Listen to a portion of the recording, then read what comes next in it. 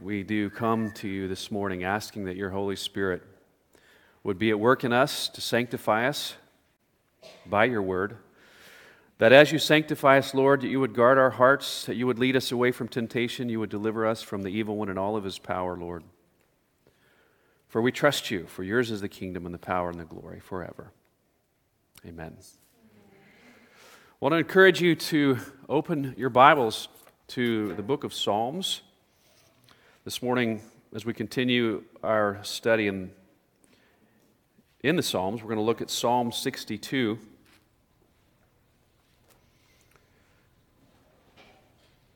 So please turn there with me and follow along. Would you please stand as we honor the reading of God's Word? Psalm 62. To the choir master, according to Jeduthun, a psalm of David. For God alone my soul waits in silence. From him comes my salvation. He alone is my rock and my salvation, my fortress. I shall not be greatly shaken. How long will all of you attack a man to batter him, like a leaning wall, a tottering fence? They only plan to thrust him down from his high position. They take pleasure in falsehood. They bless with their mouths, but inwardly they curse. Selah. For God alone, O my soul, wait in silence, for my hope is from him. He alone is my rock and my salvation, my fortress. I shall not be shaken. On God rests my salvation and my glory, my mighty rock, my refuge is God. Trust in him at all times, O people. Pour out your heart before him. God is a refuge for us. Selah. Those of low estate are but a breath. Those of high estate are a delusion. In the balance as they go up, they are together lighter than a breath. Put no trust in extortion. Set no vain hopes on robbery. If riches increase, set not your heart on them. Once God has spoken, twice have I heard this, that power belongs to God, and that to you, O Lord, belongs steadfast love. For you will render to a man according to his work. This is God's word. Would you please have a seat? Well, I think that we've already seen, as we've been looking at the Psalms, that they are quite an interesting genre.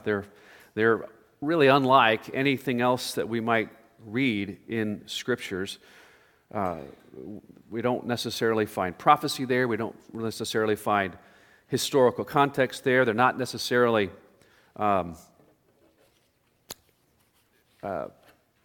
what's the word I'm looking for?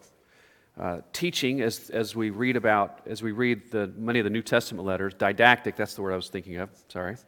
But they're this unique genre, and if we really want to understand the Psalms, if we want to digest the Psalms, you have to meditate on them.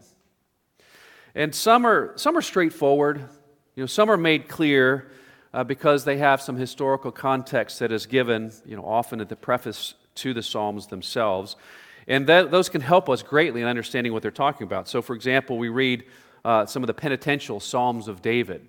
And in the beginning of this preface, it'll tell us this is why David wrote this psalm, because he's wrestling with the forgiveness he needs for his time with Bathsheba and Uriah. Or we might read about all the historical context that talk about one of the many times David found himself in big trouble. Being chased by one enemy or another, and is finding themselves in a dire situation. And those can help give us some clues to understanding those psalms. And when you read a psalm that has the historical context, or we can figure out the historical context of the psalm, we can read those pretty quickly, and we can come away with a meaning. And I think we have to be careful, though, because we can do that with some psalms, I think we assume that that's the nature of psalms, and we can do that with any psalm. But you get to a psalm like this one, and it doesn't give us any historical context to anchor it in terms of its meaning. It seems a bit more on the generic side. And those, I think, we have to ask, well, why does the psalmist write these psalms that you could fit in all kinds of situations? They're just kind of generic truths. Are they just truths that we should just gloss over? How do we get the most out of a psalm like this? And this is where I think meditation is so important. Because the Psalms, again, the idea is that they're helping to shape your life. That's what they're meant to do.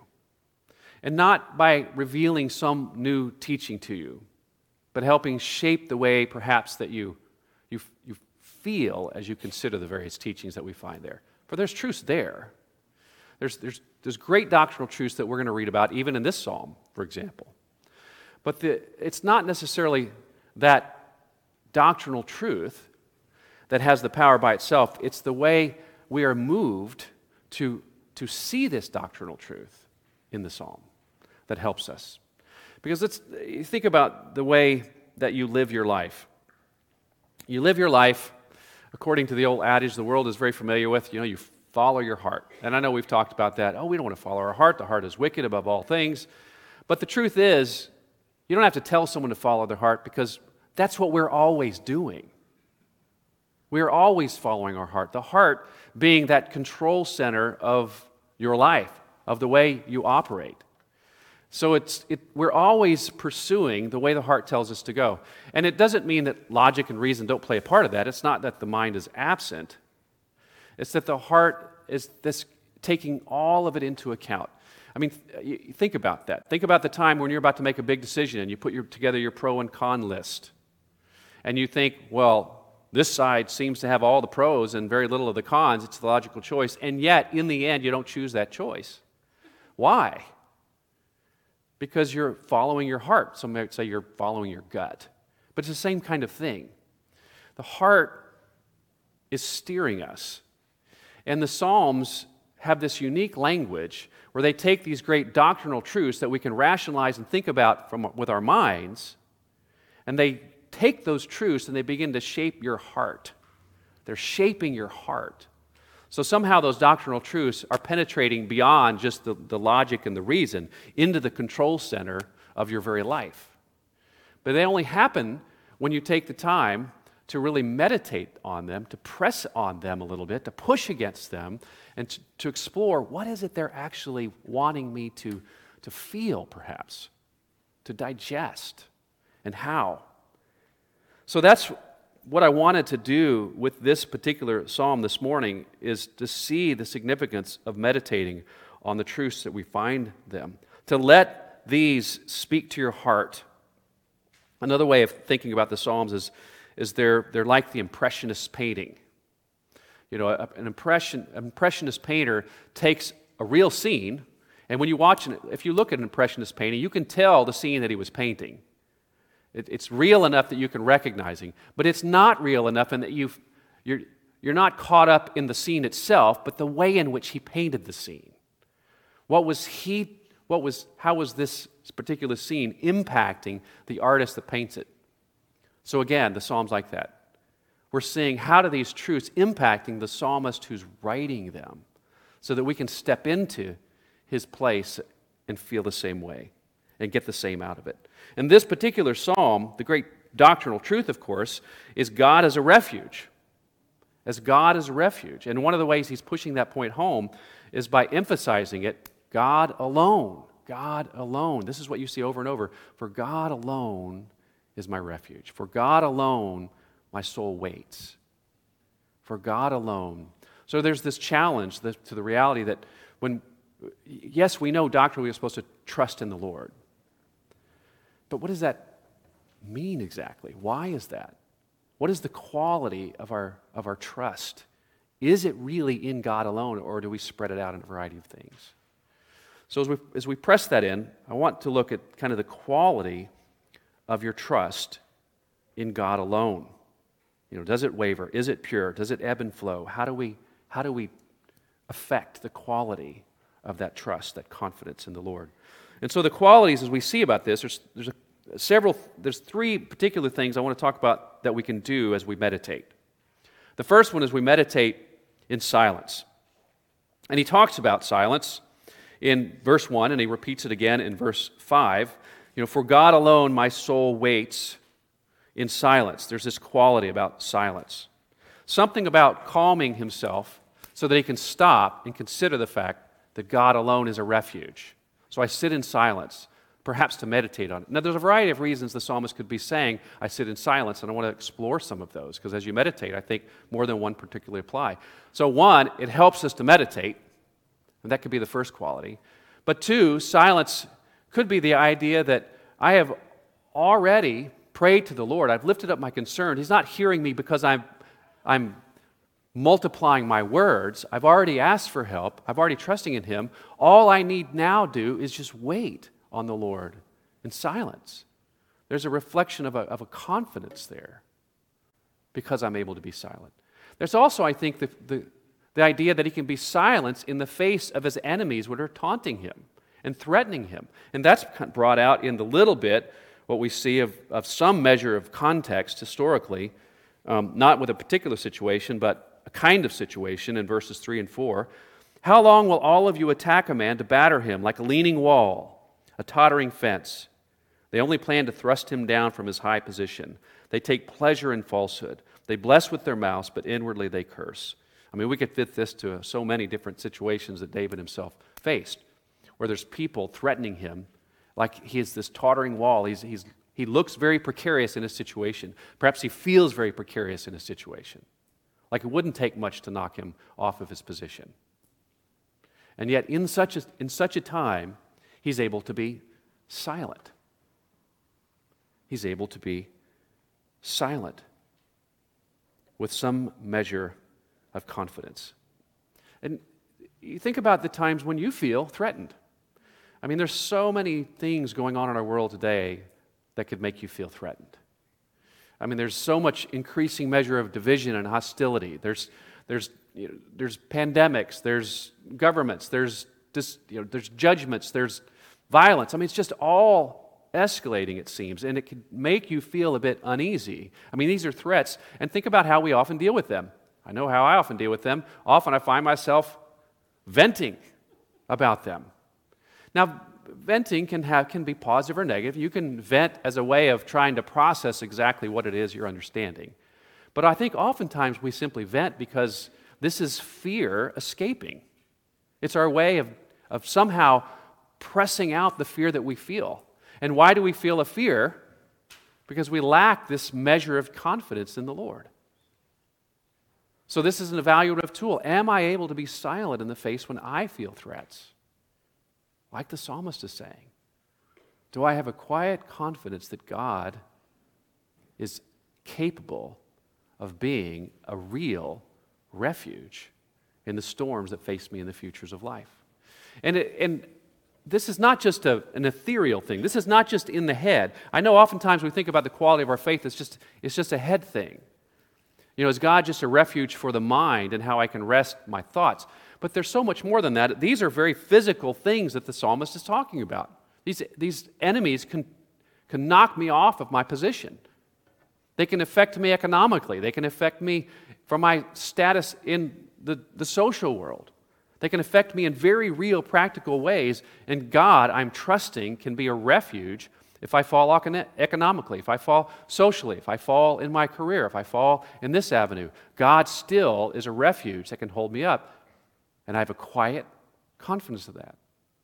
You know, I think about the description of Jesus when he went before his greatest trial and the threats that were on his life. And it says, that Isaiah describes him like a sheep before his shearers is silent.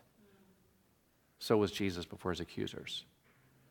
There's this quiet confidence that, yes, God is a refuge for no matter what might affect me in life. But you don't really get that. You don't feel that unless you take the time to meditate on it, to press it down, to consider it, to contemplate it. Now, there's more to it. The second thing I think we do when we meditate is we consider the perspective that the psalm is wanting us to take. He's talking about refuges in the world. That's kind of the context. So how do we gain perspective on the different refuges that people might take in this world? What is the psalmist trying to help us to see? I remember, I can't even remember how long ago it was, 10 years ago or so, we were working through our Fanning the Flame, and one of the teachers that came to speak to us was speaking about the culture. It's like this current, like a river, and we are caught in it. Everybody is born, and we're in this current that's carrying us along. And along the banks of this current, you can imagine there's all these things that it's offering up to you as solutions for life, as refuges, places you can stop, that you are meant to stop. This is going to give you success. This is going to give you safety. This is going to give you security. This is going to give you an identity. All of these things are along the banks that this current is carrying us along that we see all the time. But as you meditate, it allows you to resist the flow of that current and see and evaluate, well, what are those refuges? Are they sturdy? Are they strong? Are they able to hold me? And it is fascinating to go through this psalm, and he helps us to evaluate that. He's been talking about God as a refuge. So when there are enemies that are threatening to push me over, to knock me off of my place, I can trust God to be a refuge that they won't succeed. But it's not just that. As he goes on in verses 9 and 10, he's talking more about those particular people. Those of low estate are but a breath. Those of high estate are a delusion. In the balance as they go up, they are together lighter than a breath. Put no trust in extortion. Set no vain hopes on robbery. If riches and sin increase, set not your heart on them.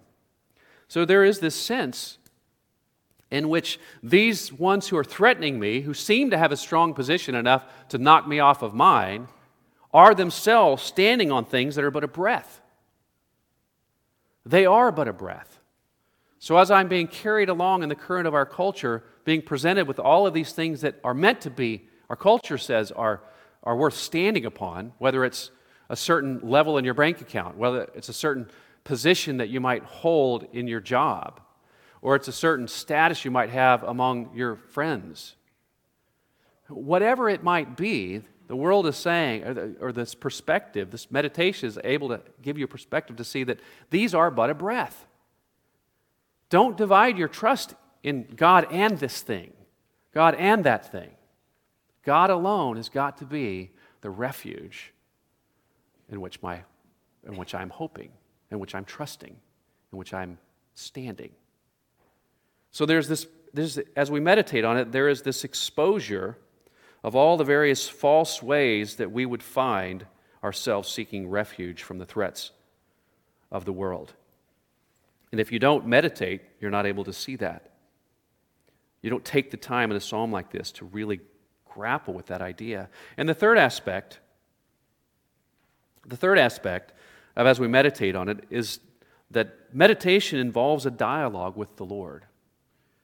And there's evidence that the psalmist has a dialogue actually in a variety of settings. If you look at to whom he's addressing various aspects of the psalm, you'll find in the first part it seems like he's talking to the corporate body, the congregation that he might meet. I mean, these are meant to be used in a public setting. So it's kind of instructional. For God alone my soul waits in silence. And he goes on to explain that. In verse 8, he's talking about pour out your soul before the Lord. So there's this, as a corporate body, we are engaging with the Lord. And then in verse 5, he shifts it. It's a very subtle shift. In verse 1, for God alone my soul waits in silence. In verse 5, for God alone, O my soul, wait in silence. He's now talking to his own soul. So there's this dialogue going on in the context of this corporate worship. There's this dialogue going on with the Lord, and there's this dialogue going on in his own soul. So there's all these different components that we see going on in the idea of meditation. Now, and he's ending the psalm in an interesting way too. He says, for once, how does he put it? Once God has spoken, twice have I heard this. Now that's a device that poetry we often find in different types of poetry, once this and twice this. It's a way of drawing emphasis to what he's talking about. But it's also implying there is some measure of frequency to it. Once God has said, twice I have heard, there's this give and take. I'm speaking and I'm listening to the Lord. And it's a frequent occurrence. There's a pattern being established. And as you think about meditation, I know we tend to think meditation is something that we do on our own. And it can be something you do on your own. But really, when we come into a corporate setting like this in worship, there is a sense when we as a body are helping to press these truths down. There's a corporate meditative aspect to our worship. And as you may depart from today and you engage in discussions with your neighbor, about a psalm like this, you are able to give each other different aspects of perspective of how did this impress itself upon your heart. And maybe the impression it gave you is different than the impression it gave me. And as we meditate in a corporate sense, we're both benefiting from both of those impressions. So your time in corporate worship is one of those times in which we are dialoguing with the Lord. I mean, we see it perhaps in this particular setting more so than other places. You know, when we enter the liturgy, that's a dialogue with the Lord. The Lord calls and you respond. You're dialoguing with the Lord. When we go to the Lord in a time of prayer, we are speaking to the Lord. This is our voice going to Him. When we listen to the Word being preached, this is God speaking to us, you see. And when we come to the table, there's the perspective that we are joined together in communion. So there's this relational, corporate, communal dialogue going on in the context of this kind of meditation. So what are we hearing as we once, twice hear and listen to the Lord speaking? And He says these truths at the very end. These are the key. He says there's two things that He's particularly processing. One, that power belongs to God. And two, that to you, O Lord, belongs steadfast love. Power belongs to God, and to you, O Lord, belongs steadfast love. Now, if you think about those two things, those are the two things that we most need to see God as a refuge. How could we ever trust God to be a refuge if we didn't recognize Him to be all-powerful? The most powerful thing there is, one there is. There's nothing stronger upon which you can build your life. That's what He's saying, that power belongs to the Lord. Now, you can meditate on all of Scripture to see this. Starting in Genesis 1, what do we see? God is the Creator. He spoke, and all of creation came into being. You know, He hovered over the waters. There's this aspect that God is shaping the very environment in which we live, shaping the universe with His hands, with His breath, with His mind, with His Spirit. The power belongs to God, the power of creation. But then you see God on the pages of the Bible acting out in ways that He lets the people see. So as He puts His power on display when He rescues the Israelites out of their slavery in Egypt, His power is for them. He's acting for them, and He's able to demonstrate His power over the greatest nations of the earth. The greatest powers that exist on the earth. He is showing Himself in every aspect to be greater and more powerful. You know, we read about Him riding on the clouds. He comes in judgment. We read about Him bringing back the exiles from their time in Babylon, in Assyria. There's this, which is in essence a type and a shadow of calling them back from the dead. He has the power to give life to the dead. So we see the power of God on display. Why is it that I can put my confidence in God? Because all power belongs to God. All power belongs to God. And then the second aspect of that, because to the Lord, to you, O Lord, belongs steadfast love. Now, steadfast love is a phrase that we read often in the Bible, this idea of mercy, this idea of chesed as the Hebrew word. It's such a rich word. You know, this is a love that pursues you. This is a love that doesn't give up. That's the idea of steadfast. It remains steady no matter what is happening in the world. No matter where you are in the world, no matter whether you're ebbing and flowing, this love is steady. And it will not relent after you. It is, by the word, steadfast. Now, the way the psalm ends is interesting, and I don't want it to confuse you. I don't want it to throw you off. Because as he ends it, for you will render to a man according to his work. And all of a sudden, it seems like, oh my gosh, we've entered into this conditionality. Now I'm in trouble. But I don't think that's what the psalmist is trying to do. I mean, all the emphasis that's been about is about God. God is a refuge. God is a strength. All power belongs to Him. His love is steadfast. It will pursue you to the ends of the earth. There is nothing that can separate you from his love. That's the idea of the steadfastness. So why now does he throw this in? I think now we're beginning to see, what does faith look like? What does quiet confidence in the Lord look like? Because it works itself out in the way that you live. You know, in the book of John, we were talking about this Friday night, and Lou brought up a great point, talking about what does it look like to love the Lord? If you love me, you will obey me and keep my commandments. In other words, how do we know a tree but by its fruit? How do you know if you have real quiet confidence in the Lord as your refuge?